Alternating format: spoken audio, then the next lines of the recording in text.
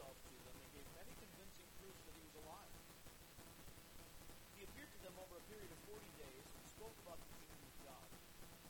On one occasion, while he was eating with them, he gave them this commandment: "Do not leave Jerusalem, but wait for the gift my Father promised, which you have heard me speak about. For John baptized with water, but in a few days you will be baptized with the Holy Spirit." Then they gathered around him and asked him, "Lord, are you at this time going to restore the kingdom to Israel?" He said to them, "It's not for you to know the times or dates the Father has set by his own authority, but you will receive power when the Holy Spirit comes on you. And you will be my witnesses in Jerusalem, and in all Judea and Samaria, and the ends of the earth." After he said this, he was taken up before their very eyes, and a cloud hid him from their sight. They were looking intently up into the sky as he was going, when suddenly two men dressed in white stood beside him. "Men of Galilee," they said, "why do you stand here looking into the sky? This same Jesus who has been taken from you into heaven will come back the same way you've seen him go in."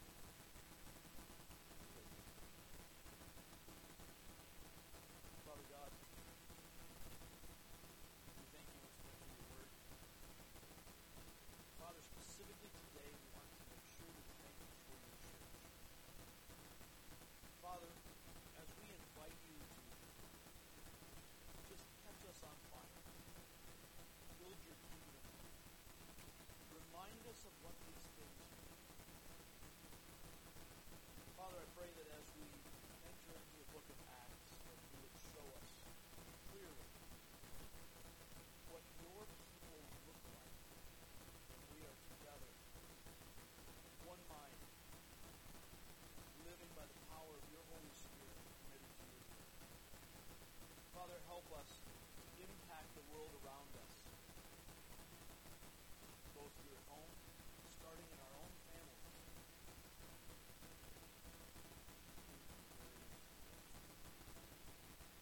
We pray this in the precious name of your Son Jesus, who died for us, who lives. Well, last night, our family went and saw Dr. Dolittle. And this is Dr. Dolittle in the movie, right? It's not quite Christopher Plummer. It's better than the Eddie Murphy one. Maybe this is the Eddie Murphy one. Better. It's Robert Downey Jr. Gets his Iron Man suit. No, it doesn't.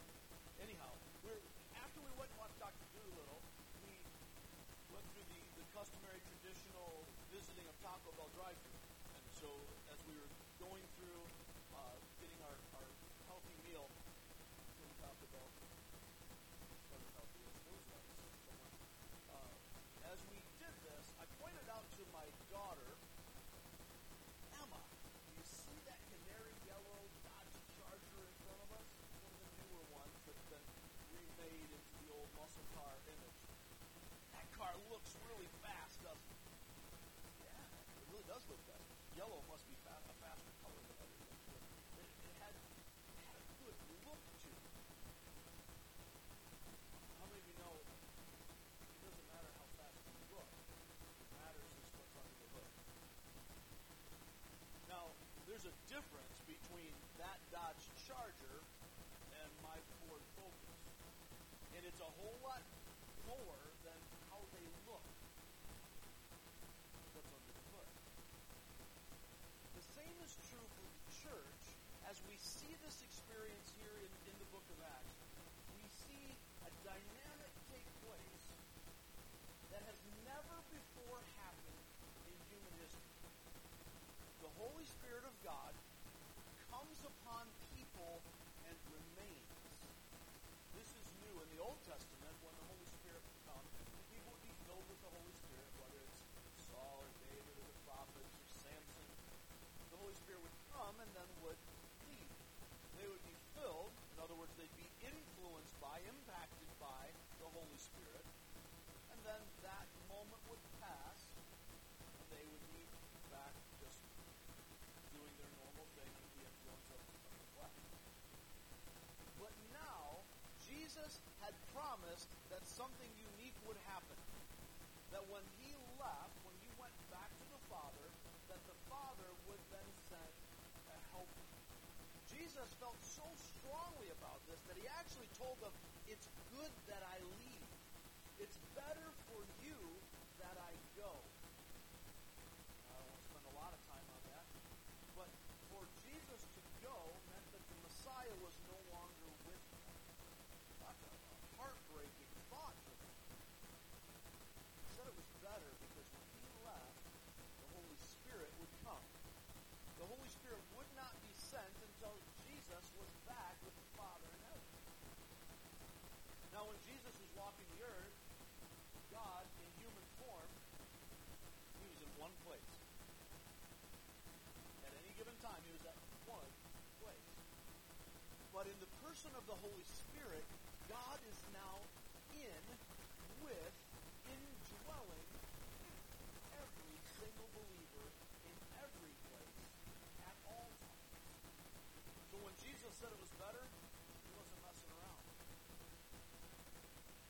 Now, as we talk about what's under in the book of Acts, our core reality will guide us. As we are looking at our core reality today, it's not specifically from this passage that I read. This is a core reality that governs the entire book of Acts. We'll look at the rest of this book as we go under this umbrella. The Church of Christ is empowered by the Spirit of Christ to impact the world for Christ. Let that sink in as you read it. The Church of Christ is empowered by the Spirit of Christ to impact the world for Christ. What does that mean? It means the Holy Spirit empowers the church, us, believers, so that we can then impact the world with the gospel. With the good news that God is coming and will judge, but before he does that, he's offering grace, mercy. We can be made right with him. We can be literally saved from the destiny of death and separation from God that every single one of us owns. That's good news. The church isn't the building that we're sitting in. We know that. It's not even the organization. We're going to have a membership meeting after the service when we'll sit down and we'll talk about budget and we'll talk about what we have done, what we're going to do. And there are some organizational things. That's not the church. These things may be related to the church. They may be part of it. The church, and we'll see this throughout the book of Acts as we build this idea, the church is us. The church is the whole body of believers, all those who belong to Christ, living, loving, and working together. The whole world is impacted when, in the power of the Holy Spirit, we reflect the reality of Christ through all of the circumstances and relationships that come into our lives. Now, you may recognize that as our purpose statement in real life. We exist to reflect the reality of Christ through relationships. Why is that? Why would that be our purpose statement? Because that's what we're here for. We didn't make it up. It's in the book. We're going to spend 2020 really digging into this and seeing what is it that a church looks like according to the Scripture. What is it that we need to be? What is God calling us to? How do we go about churching? The Spirit gives the power. The church gives the witness.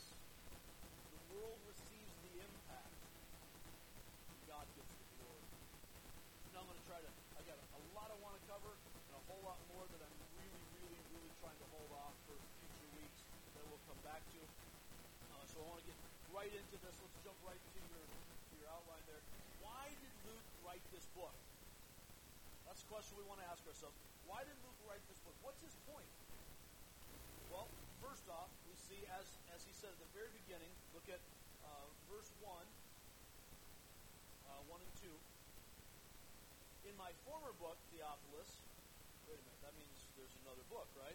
If you've been with us, you know that's what we were just looking at the last year or two however long it was that we spent going through the Gospel of Luke.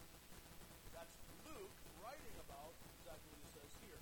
In my former book, I wrote about all that Jesus began to do and to teach until the day he was taken up to heaven, after giving instructions through the Holy Spirit to the apostles who were chosen. Notice, it was all that Jesus began to do and to teach. After Jesus was taken up and he left instructions for his apostles, this book is the continuation of that teaching. He began in his earthly ministry. He continues even today to do and to teach through the church. So Acts is the continuation of the Gospel of Luke. All right, why did Luke write this book? First point you need to recognize is that Acts is the continuation of the Gospel of Luke. Second, it documents the birth and growth of the church.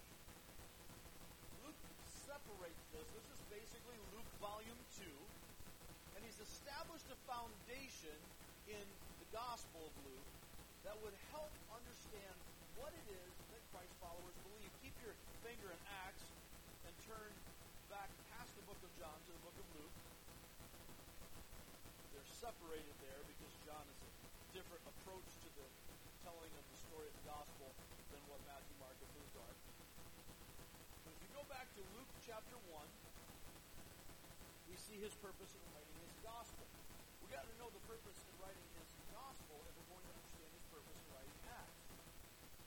It starts out, many have undertaken to draw up an account of the things that have been fulfilled among us, just as they were handed down to us by those who from the first were eyewitnesses and servants of the word. Remember that Luke was not. Luke is the only Gentile writer of Scripture. He writes 2 books, the Gospel of Luke and the Acts of the Apostles. You might never call it the Acts of the Holy Spirit, but that's... And these things were handed down. These truths were handed down. He was not an eyewitness for what he wrote in the book of Luke, or for the beginnings of what he writes in the book of Acts. Later on in Acts, he becomes part of the story. He's a companion of Paul, and he travels with Paul, and around about chapter 16, he starts talking about they, he starts talking about we. Let's still say they, but we is incorporated in there. So, these things have been handed down to us by those who from the first were eyewitnesses and servants of the word. With this in mind, since I myself have carefully investigated everything from the beginning, Luke had to wrestle. He had to go out and search. He had to determine whether this gospel that was being preached was true. So he carefully investigated everything from the beginning. I too decided to write an orderly account for you, most excellent Theophilus, so that you may know the certainty of the things you have been taught. Luke wrote his gospel as a foundation for our belief, so that we could know the certainty of the things that have been taught. Turn to the last chapter of Luke. Chapter 24.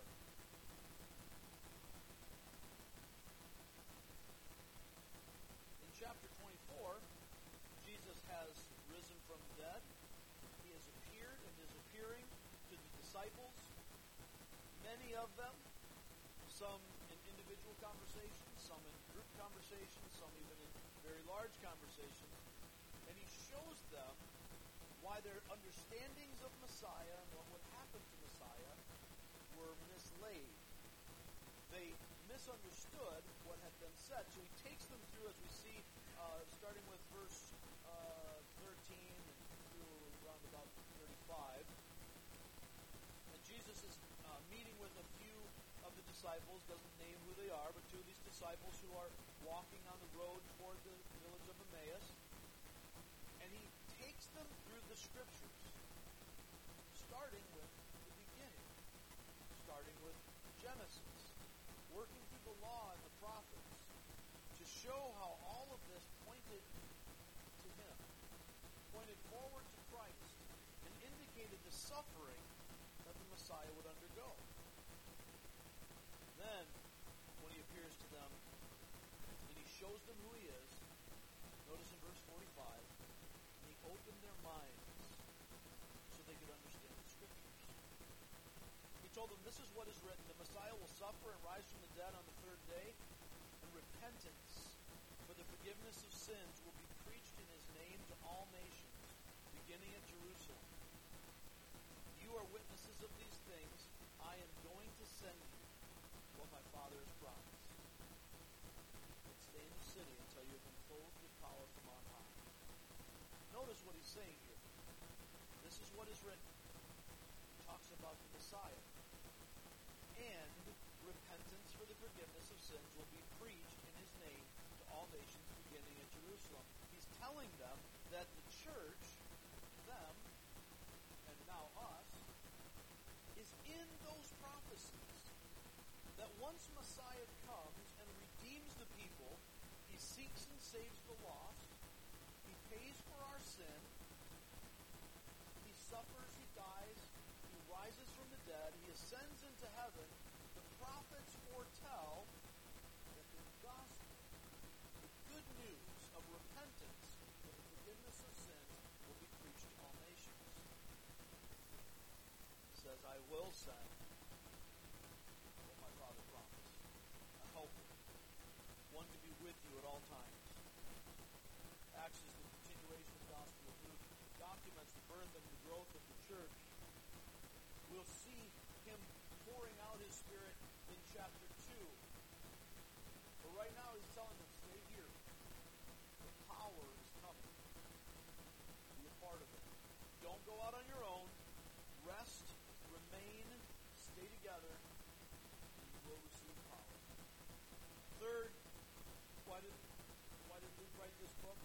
Because it describes what happens when the reality of Christ and the power of the Spirit take hold of believers. When the reality of Christ and the power of the Spirit take hold of believers. This book, the book of Acts, is the picture of what discipleship looks like. It isn't about extraordinary people doing amazing things. It's about everyday people who have had a life-changing encounter with Jesus Christ, letting the Spirit-filled life flow out of them. It's not about miracles. You're going to see a lot of miracles as we go through the book of Acts. It's not about miracles. If you focus in on the miracles of Acts, you will miss the point of the story that's being told. The miracles confirm the message. The miracles confirm what God is doing and teaching through the apostles. But the point, the birth, the growth of the church as the Holy Spirit enables them to live lives that they could not live any other way. The gifts of the Spirit are central. They are in the middle of the spotlight. The gifts of the Spirit are not what we often think. We'll talk about that as we go through the book. Excuse me. Luke writes this book. It acts as a continuation of the Gospel of Luke. It documents the birth and growth of the church. It describes what happens when the reality of Christ and the power of the Spirit take hold of believers. This picture tells us who we are, what our pedigree is, so to speak, and how we need to be living today. So we see why he wrote the book. Now the question is, where have we been? Well, we've seen a little bit of this already. We need to understand, as we're going into the book of Acts, what we've seen so far. So we know that Luke wrote the Gospel of Luke for all of us to know, Theophilus specifically, with the intent of the church reading it, God's Holy Spirit inspiring for him to write this so that we could all have access to the Word of God this way. And as he wrote this for this foundation, that Theophilus and the church might know the certainty of the things that we have been taught, the teaching of the apostles that we will look at later. As we see this, walking through the book of Luke, what we have seen is Jesus Christ coming just as the Old Testament promised. We spent a lot of time during the Advent season, Christmas time, developing that idea. God sends in chapter 1, sends an angel to talk to Zechariah. your wife, who's too old to have children, people said she's barren, can't ever have kids, she is going to have a child. That child will be unique, filled with the Holy Spirit, even from conception. Now, maybe you don't quite get what that means.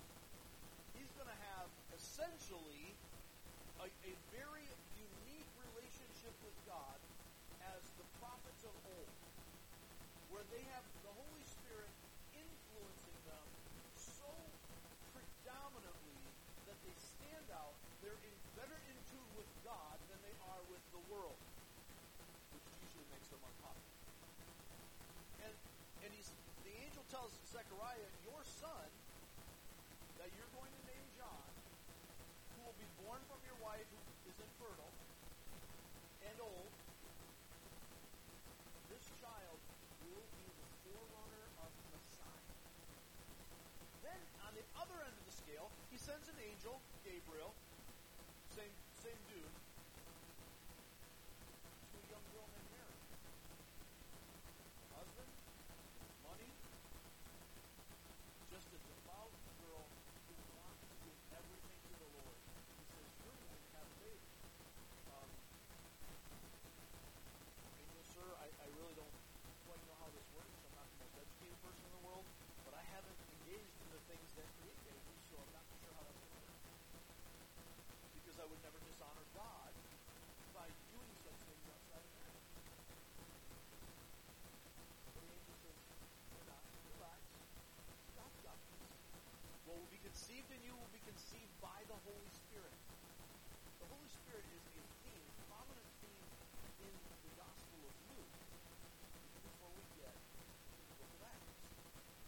The Holy Spirit conceives the Messiah in this young woman. And it's a beautiful picture as she receives this news and says, absolutely, I am the Lord's servant. May it be unto me even as you have said. From that moment on, her life turned upside down. She was with Jesus. You know the story. Everybody's lives are turned upside down. Now we get to the book of Acts. And as we look back at Luke, Jesus went through the towns. He didn't have some great campaign. He didn't have a social media manager. He didn't have anybody trying to book big gigs for him. He didn't send his advance team in to say, hey, we're going to get some flyers out. We're going to get the big stadium. Let's go get everybody packed in so they can come hear the Messiah. Instead, he just went town to town doing his thing. And most of the time, as we look at the scriptures, he does one thing. He goes to church.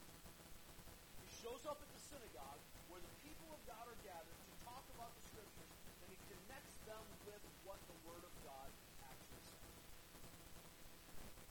Almost everything else he does is just going about business and encountering people. He tries to get a rest, tries to get a break. We were just looking at this in the book of Mark the other day. He goes across the lake to try to get away from the crowds and runs into ministry. Instead of getting his little weekend excursion, he does ministry. It's an interesting thing about how Jesus handles life, the Gospel of Luke, and all the Gospels. Everywhere he goes ministry. When Pilate is threatening him with death, he does ministry. When he's on the cross, he does ministry. It doesn't matter what's happening, every circumstance, every relationship, Jesus is able to pour value, to pour life into people. Because, as he said, always do the will of my Father. As he prayed, when he faced the Father and said, Lord, if there's any other way, I don't want to. Nonetheless, my will, your will.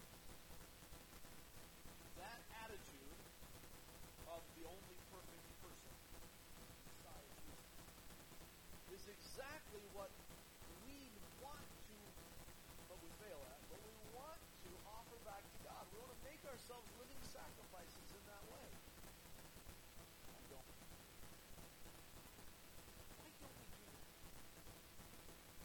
sitting here, and I see all your lovely faces looking up at me here today. And you're here for a reason. You're here because you know there's something more than what the world offers. Something more than what you're experiencing, perhaps, in your life. Why do we get so stuck in the world? The book of Acts is the antidote. The book of Acts is the answer to the question. And we're going to see the Holy Spirit empowering the church, moving through. So what we have seen so far, where we have been, is a foundation for where we are going. Notice this. Where have we been? First, Jesus Christ came to seek and to save the lost. That's the message of the Gospel of Luke. Jesus came to reach out to lost people dead in our sins and to save us by dying on the cross in our place. Next, Christ died in our place, rose again, and ascended into heaven. Luke is writing his gospel, having investigated it, having talked to eyewitnesses, having confirmed all the claims and all the stories, debunked the myths. He said, this is where we come at. This is historic reality. It actually happened that Jesus Christ actually came as God in the flesh, died in the place of wretched sinners like me, rose again from the grave. You say, wow, that's just too much to believe. I can't believe he rose again. Well, is that harder to believe than that he was God in the flesh, conceived of a virgin? No, I can't believe that either. Well, you get to a certain point when we start saying, we can't believe anything miraculous. We can't believe anything that's outside of my own understanding, when nothing ever matters. Church people, there are seminaries, thinking of a specific seminary right now in New York, that teaches pastors and missionaries, to use the term loosely, that there was no virgin birth. That Jesus didn't literally rise from the dead. And that we don't really need to believe that. We don't really need to believe the creation. We don't really need to believe the miracles of Scripture. Well, what do we? What is the point? We teach things like that and then we wonder why there's a decline in church attendance.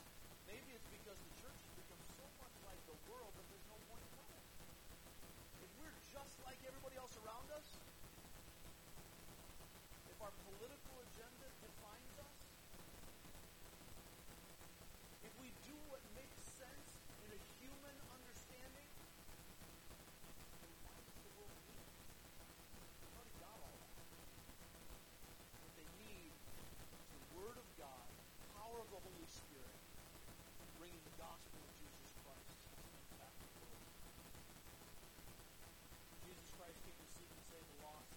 Christ died in our place, rose again, and ascended into heaven. So where are we now? Having looked at Luke, where are we now as we enter Acts? What's going on in this passage that we see right here? Well, it's pretty simple. Jesus left his followers with a promise and a job. Where are we now? Jesus left his followers with a promise and a job. What does he say here? On one occasion, while he's meeting with them, he gave this command: do not leave Jerusalem, but wait for the gift my Father promised, which you have heard me speak about. The gift of the Helper. For John baptized with water, but in a few days you will be baptized with the Holy Spirit. Part A of the promise. You will be baptized with the Holy Spirit. It's really, that's the whole promise, and the rest is the supplement. They gathered around him and asked what seemed logical to them to ask. They've been looking for Messiah to establish the government under God, to establish the glory of Israel, to kick Rome out, get rid of the pagans, elevate Israel. This was the time. Lord, you've been patient. You went through your suffering. You've done all that kind of stuff. Now is the time? You told us before it wasn't time yet. Is this the time? And Jesus responds to them in verse 7. It's not for you to know the times or dates the Father has set by his own authority. God's going to do what God's going to do. And he's going to do it in his timeline, not yours. And he's not inclined to tell you. Interestingly, God often throughout the Scripture, he makes a habit of telling these people what he's doing. But he doesn't tell them so that they can say, well, God, you missed this on your agenda. He tells them so that when it happens, you can know that it was from God. That's what prophecy does. But he says, it's not for you to know. The times and the dates the Father has set by his own authority. The things that God's going to do, God's going to do. He's going to do them in his time. But, this is huge, this is the culmination, or the fallout, I should say, of the promise. But you will receive power. You don't get to know the times and the dates, but whatever is coming, you get power. You receive power when the Holy Spirit comes on you. Then he gives them a job. With great power, you know it, right? Comes great responsibility. Here's the responsibility. You will be my witnesses in Jerusalem and in all Judea and Samaria and to the ends of the earth. Notice, and I won't take a lot of time on this, notice he doesn't say you will be my salesman. He doesn't say you will be my agents. You're going to go out and recruit. It's your job to convince people. You got to get them. So you'll be my witnesses. A witness tells the truth about what they have seen, heard, and experienced. You know, that's all we have to do as Christians. I mean, we make it into a big deal. We have missionary organizations, and they're good. They have a useful place. We need organization in life to be able to function. And we have programs of evangelism. That helps us because we get lazy. You know what we really need? We need a sense of reality that changes everything about our worldview and our priorities. That's what we see happening here. That's what we see coming out of this. This idea of being witnesses, the commission is, have to go to Matthew 28, 18 to 20, when he says, all authority in heaven and on earth has been given to me. I'm the master, I'm the boss. Everything has been given to me. You don't need to worry about what anybody else tells you, because all authority is mine, and I'm telling you, go make disciples. Go make disciples, baptizing them, bringing them into the church, connecting them with the body in the name of the Father, the Son, and the Holy Spirit. I'll be with you always, even to the end of the age. Well, with Jesus, you're leaving. He sends the helper. Jesus, the second person of Godhead, the second person of the Trinity, sends the third person of the Trinity, so that he himself is ultimately with us at all points, even to the very end of the age. This witnessing is less a job than it is a lifestyle. What happens here, they become so filled with the love of Jesus that they simply can't shut up. They can't. How many of you have seen the movie Elf? Anybody? That's all? Nope. You guys ever seen it? Let's see. Get your hand up if you've seen the movie Elf. All right, good. Otherwise, it's a totally wasted illustration. So, Buddy the Elf, as you know, discovers that he's not actually a natural-born elf, but he's adopted into an elf family. He's actually human. And of all things, from New York City. Because that's like the opposite of Santa Claus being born. So Buddy the Elf knows Santa. Right? That's how he can tell. You don't smell like Santa. You smell like Jesus. You sit on a throne of life. Right? He knows Santa. Buddy the Elf knows what he knows. He doesn't fit in. He's different. He looks different. He acts different. Eats a lot of sugar. He sings loud for all to hear, because as we all know, that's the best way to spread Christmas cheer. When he knows what he knows and it fills him up, it's the centerpiece of his identity. Even though he knows he's not a natural-born elf, he's an adopted elf, he knows who Santa is, he knows where he belongs, he knows what he believes in, and it so consumes him that even though he doesn't fit in, it doesn't matter. It doesn't matter what anybody else thinks what anybody else believes, because he knows. And it is so central to who he is that there's no way you can keep it in. So your nutshell sermon for today, be Buddy the Elf. That's what happens in the church in the book of Acts. The Holy Spirit gets a hold of them, opens their eyes, lets them see what they couldn't see otherwise, enables them to make the choices that they couldn't make in the flesh, enables them to be able to please God for the first time ever, to choose Christ. Now, we'll see as we go through, and especially as we see the letters of the rest of the New Testament, these folks are far from perfect. Whatever problems you think you got, join the club. It's a list. I mean, it just keeps going. Christians are not perfect, but we are perfectly forgiven. We are perfectly redeemed and purchased. And so because of this purchase, these sinners gathered together in Jerusalem, they know it. They know the only way that we can have life is Jesus Christ took my sin, dying in my place. I saw him rise from the dead. And I saw him ascend into heaven. And I'm just so blown away by this. But there's nothing else that could possibly matter on the same level. The Holy Spirit fills them. And it just pours out. The Church of Christ is empowered by the Spirit of Christ to impact the world for Christ. Where are we now? Jesus left his followers with the promise and his job. Where are we going? In other words, what are we going to see in this book? What can we expect? And what can you expect from this series, a little meta-communication as we work through it? First off, we see the birth and growth of the church by the Holy Spirit's power.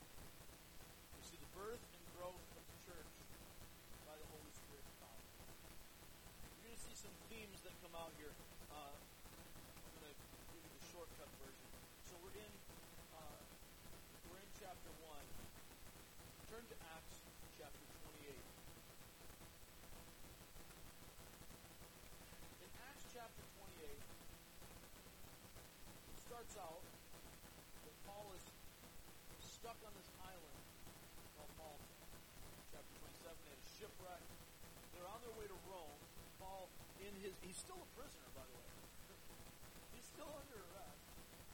But he's now appealed to the highest court. He's appealed, took advantage of his rights as a Roman citizen. He's appealed to Caesar. So they're taking him to Rome, like appealing to the Supreme Court kind of thing. He's taking advantage of his rights. He's going to Caesar. Why? Because going to Rome means he gets to preach the gospel more. That's what's been happening all through this book. So Paul had been persecuting the church. Chapter 6. Then Jesus shows him. Jesus has already gone into heaven.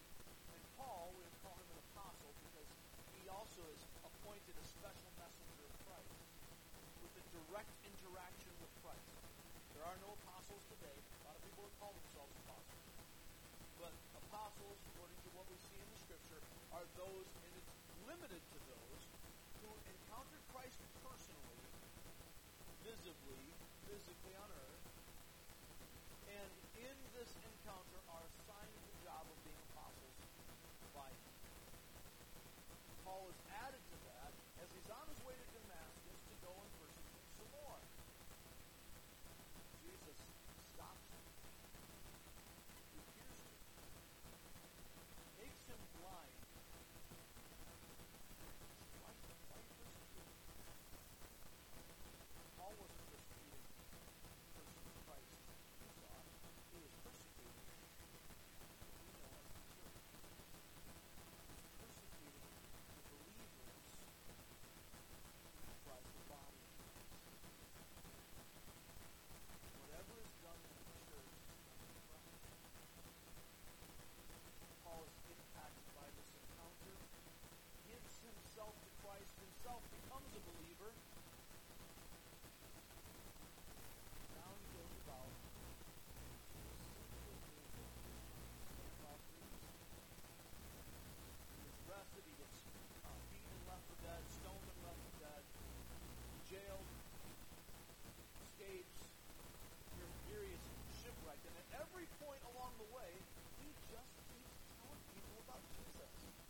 entertain me to a prison guard? Awesome. Captive audience. Let me tell you some more. Hey, you know what? I'm going to write this letter to the guys back home, these other churches. Can you proofread this for me? Let me tell you what I'm writing to the Colossian church, to the Philippian church. He's just sticking them with the gospel all the time. But it's more than that. The demeanor and the activities of those who believe are leaving such an impact on the lives around them that people actually listen to their crazy claims to a guy who died and rose again. What backs up the when we talk about Jesus taking away our sins, we live like that's an afterthought. Everything in this life is important.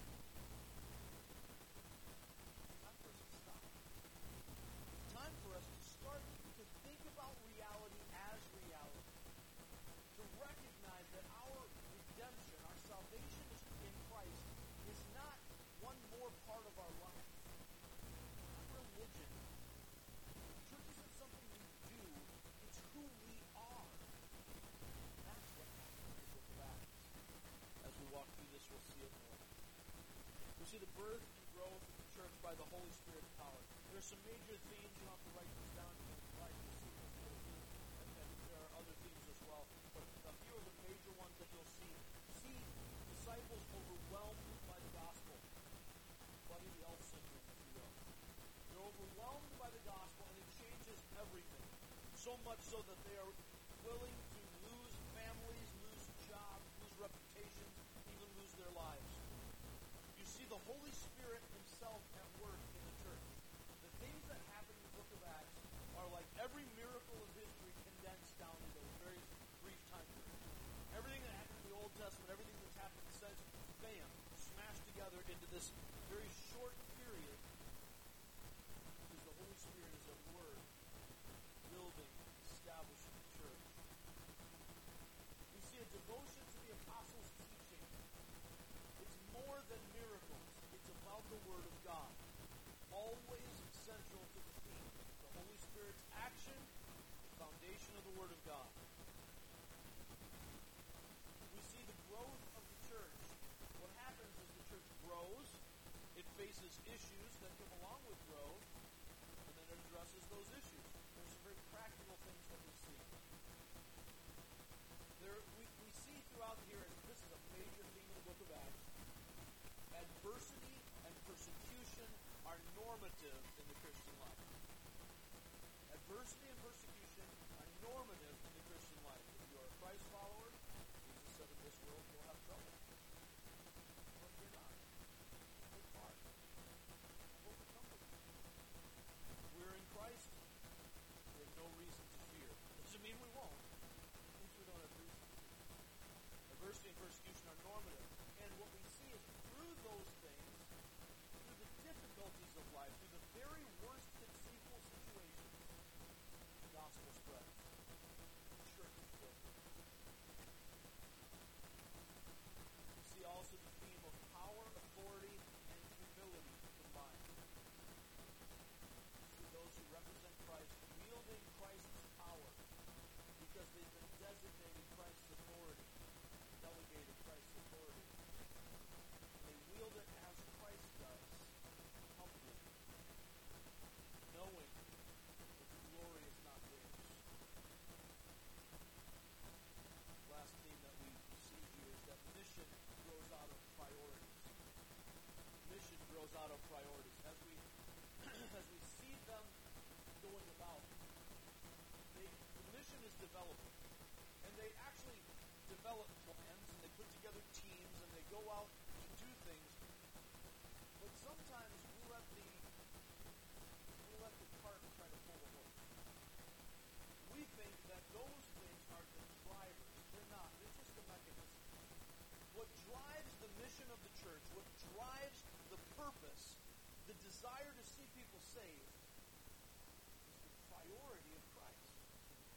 When we recognize that He is central to all things, He is before all things, He created all things. Everything is about Jesus. Died for us. Know how much you've been forgiven and what it cost him to do that. Then our priorities shift.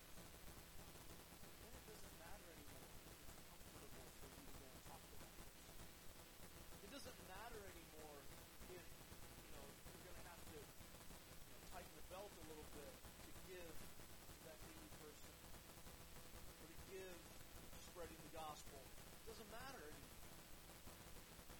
The church sees things differently in the book of Acts. So much so that we'll see later on, it's as if they don't even own anything. It's as if they don't even care who owns what. We just want to make sure everybody's taken care of.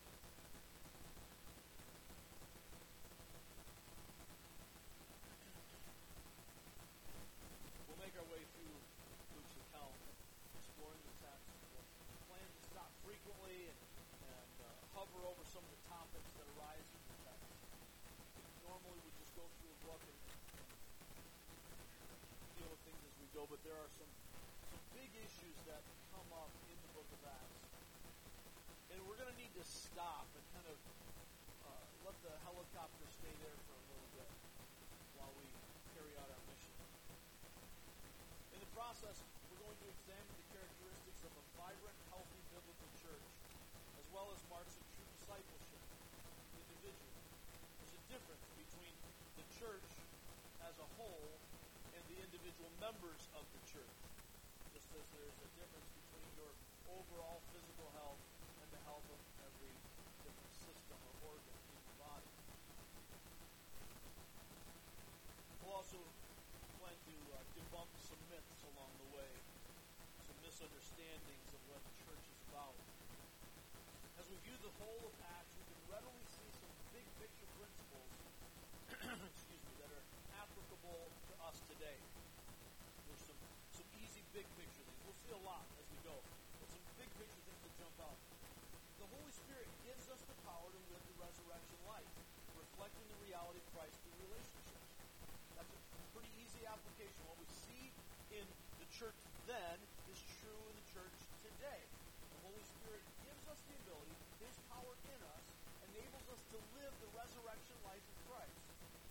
We can please God for the first time. Also, when we're powered by the Spirit, understand that it's not some magical force that makes us courageous and strong and clever. That's an easy thing for us to mistake as we look at the book of Acts. And we see timid Peter all of a sudden standing up and preaching a great sermon. You don't get to preach great sermons, generally speaking, because you got saved. I accept Christ, and now all of a sudden I know everything. That's not how it works. That's not, as a rule, how it works here in the book of Acts either. What we see is the culmination of a variety of things, and we'll talk about those as we go.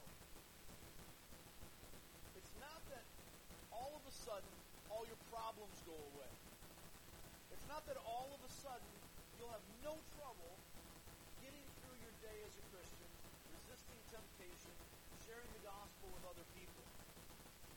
It's not what it's about.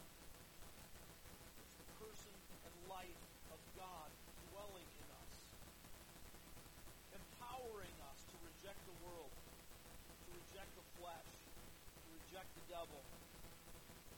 Him in us, empowering us to make choices, to live the God-pleasing life we were always meant to live, but never could under our own power.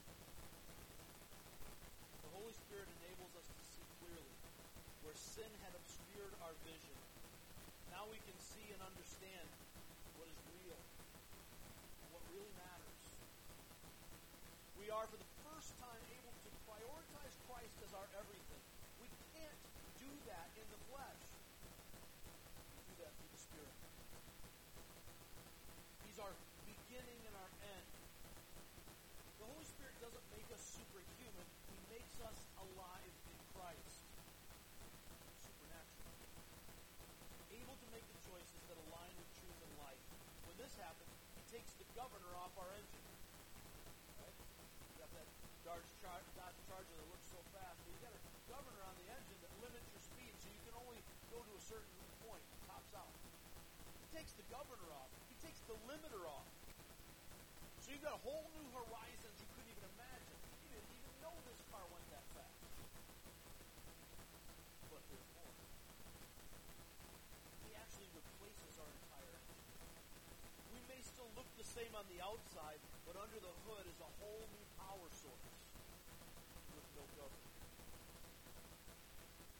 The Church of Christ is empowered by the Spirit of Christ to impact the world for Christ. All right, so what shall we do now?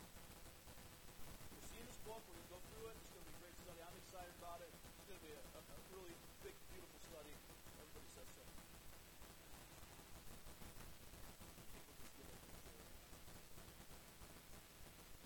What shall we do now? First, stick around and buckle up. That's the first bit of advice I got for you. Stick around and buckle up. As God is building His church in Acts, so is He building His church today. You need to be in it, experiencing it, growing together, encouraging one another. Be here. Be in. Be mentally in. Be spiritually and emotionally in. But be physically present. Body gathered. I'm thankful for technology. I'm thankful that we're able to live stream right now. But live streaming is not the same as being in church. Listening to a podcast or a recorded sermon is not the same as being in church. Hebrews 10:25 tells us not to forsake the assembling together of ourselves. Why? Because this gathering is not just for you. It's so that your presence encourages others. We are a body. Church has togetherness as the primary theme. But encouraging one another is our second thing. Second, encourage one another. Right? Stick around. Be a part of this. Walk through this study with us. Engage with your fellow believers. Encourage one another. We'll encounter many one another's in the book. We're going through the book of Acts. There's a lot of one another kind of things. There's a lot of togetherness. And encouraging one another is huge. Encourage one another to be here and not miss. Look around you. I don't do this very often. Look around you. See the people that are sitting in your row, sitting in front of you. If you're limber enough, sitting behind you. Some of you can't do that. All right? Y'all know each other. When you have friends that aren't here, get a hold of them and say, hey, this is your church. You have relationships and you know where you can go. The authority of your relationship dictates the interaction, right? Because there's some people you need to say, what's wrong with you? Get your tail to church. It's where you belong. There are others you need to say, man, I just love having you. I really want you. You're intelligent people. You can do it. Encourage one another. Encourage one another to be here and not miss. Encourage one another to be holy, to live for Christ, and to apply the things that we learn. Encourage one another not to give up when it all seems overwhelming or impossible. Encourage one another. Third, memorize the memory verse. Now, I don't think that's real hard for us to figure out. That's a simple, practical, you can do it if you decide to do it thing. Oh, I can't memorize stuff. You remembered how to get here this morning, right? How do you memorize things? Repetition, repetition, repetition. And then after that, repetition, repetition, repetition. Read the memory verse every day. Say it to yourself every day. Challenge yourself. We're going to be doing the same memory verses in youth group that we're doing in big church, if I can call it big church, right? So, parents, do it with your kids. Kids, do it with your parents. Say, hey, Mom, you know that memory verse yet? Why not? Work together. Challenge one another. Memorize the memory verse each and every week. Make it a habit. Fourth, read the book of Acts. Read the book of Acts on your own during the week. At least read the next make that your practice that you're going to read at least the next chapter. Some of you can read more. Some of you are slow readers like me. Some of you have busy schedules and so on. You're going to read something. Maybe it's spending time on Facebook. Take an extra 5 or 10 minutes away from your social media or your television or whatever, or the novel you're reading, or the newspaper. Some people still read newspapers. Take an extra 5 or 10 minutes and read what's coming up in the book of Acts. For some of you, you're able to plow through it, man. You can really go. You might be able to read the whole book through each week. If you can, you should. Don't sweat it. Read something. Seriously. The more you read it, the deeper its roots are going to grow in you. Fifth, pray. Stick around, buckle up, encourage one another, memorize the memory verse, read the book of Acts, pray. Not only just pray, how I lay me down to sleep. I'm not saying pray, God is great, God is good, I'm not saying pray for all of your needs that you have. None of these things are bad. They're all fine. It's all fine. Do pray for one another. Do pray for your needs. And specifically pray this.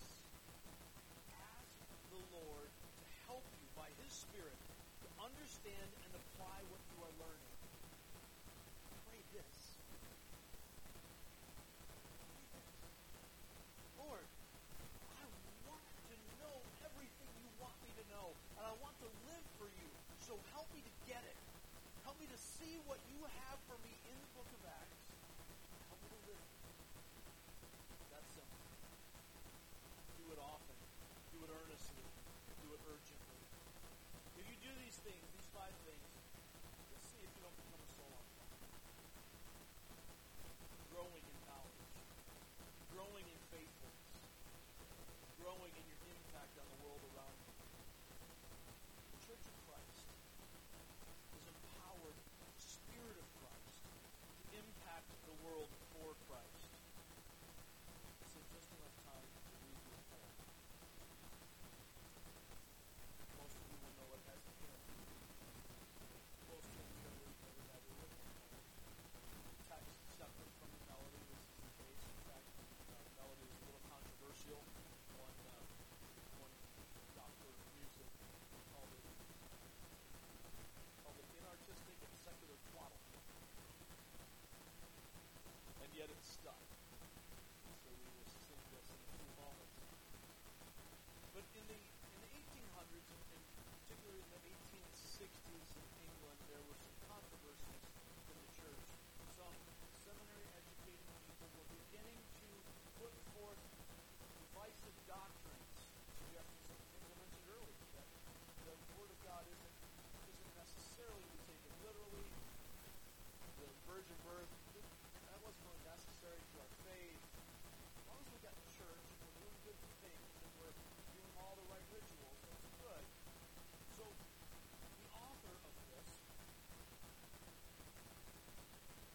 wrote a series of hymns on the 12 articles of the Apostles' Creed, specifically the Nicene Creed.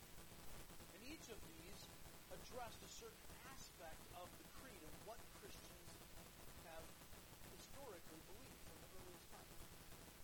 This particular hymn focused on the 9th article, church, Christ as the foundation for the church. He wrote 7 verses to this hymn, then later added another 3 to 10 total. Most hymnals have 5. We've added one today, a new verse that connects with our series. I'm going to read these for you. We're only going to sing some of them. The church is one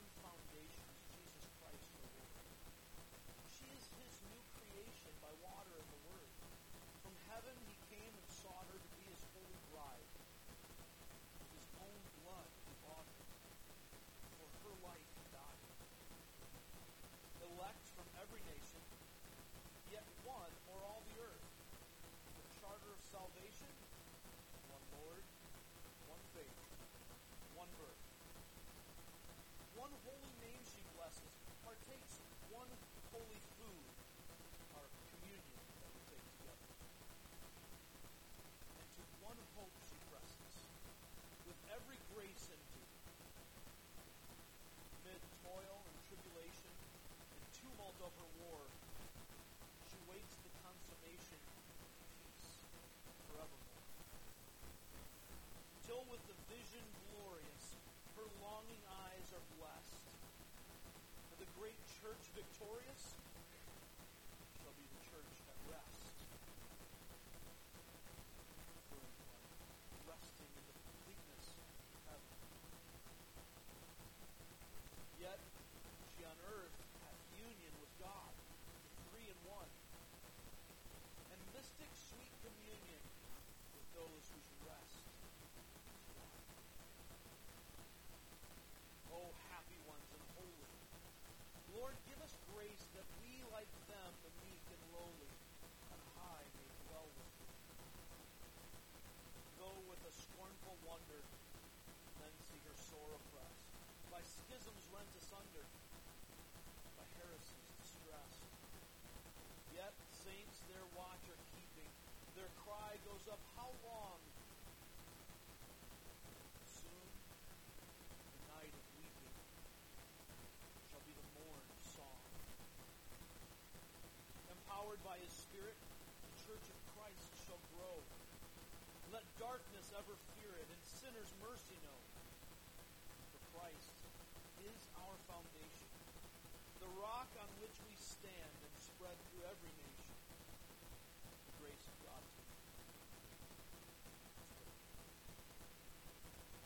Father in heaven,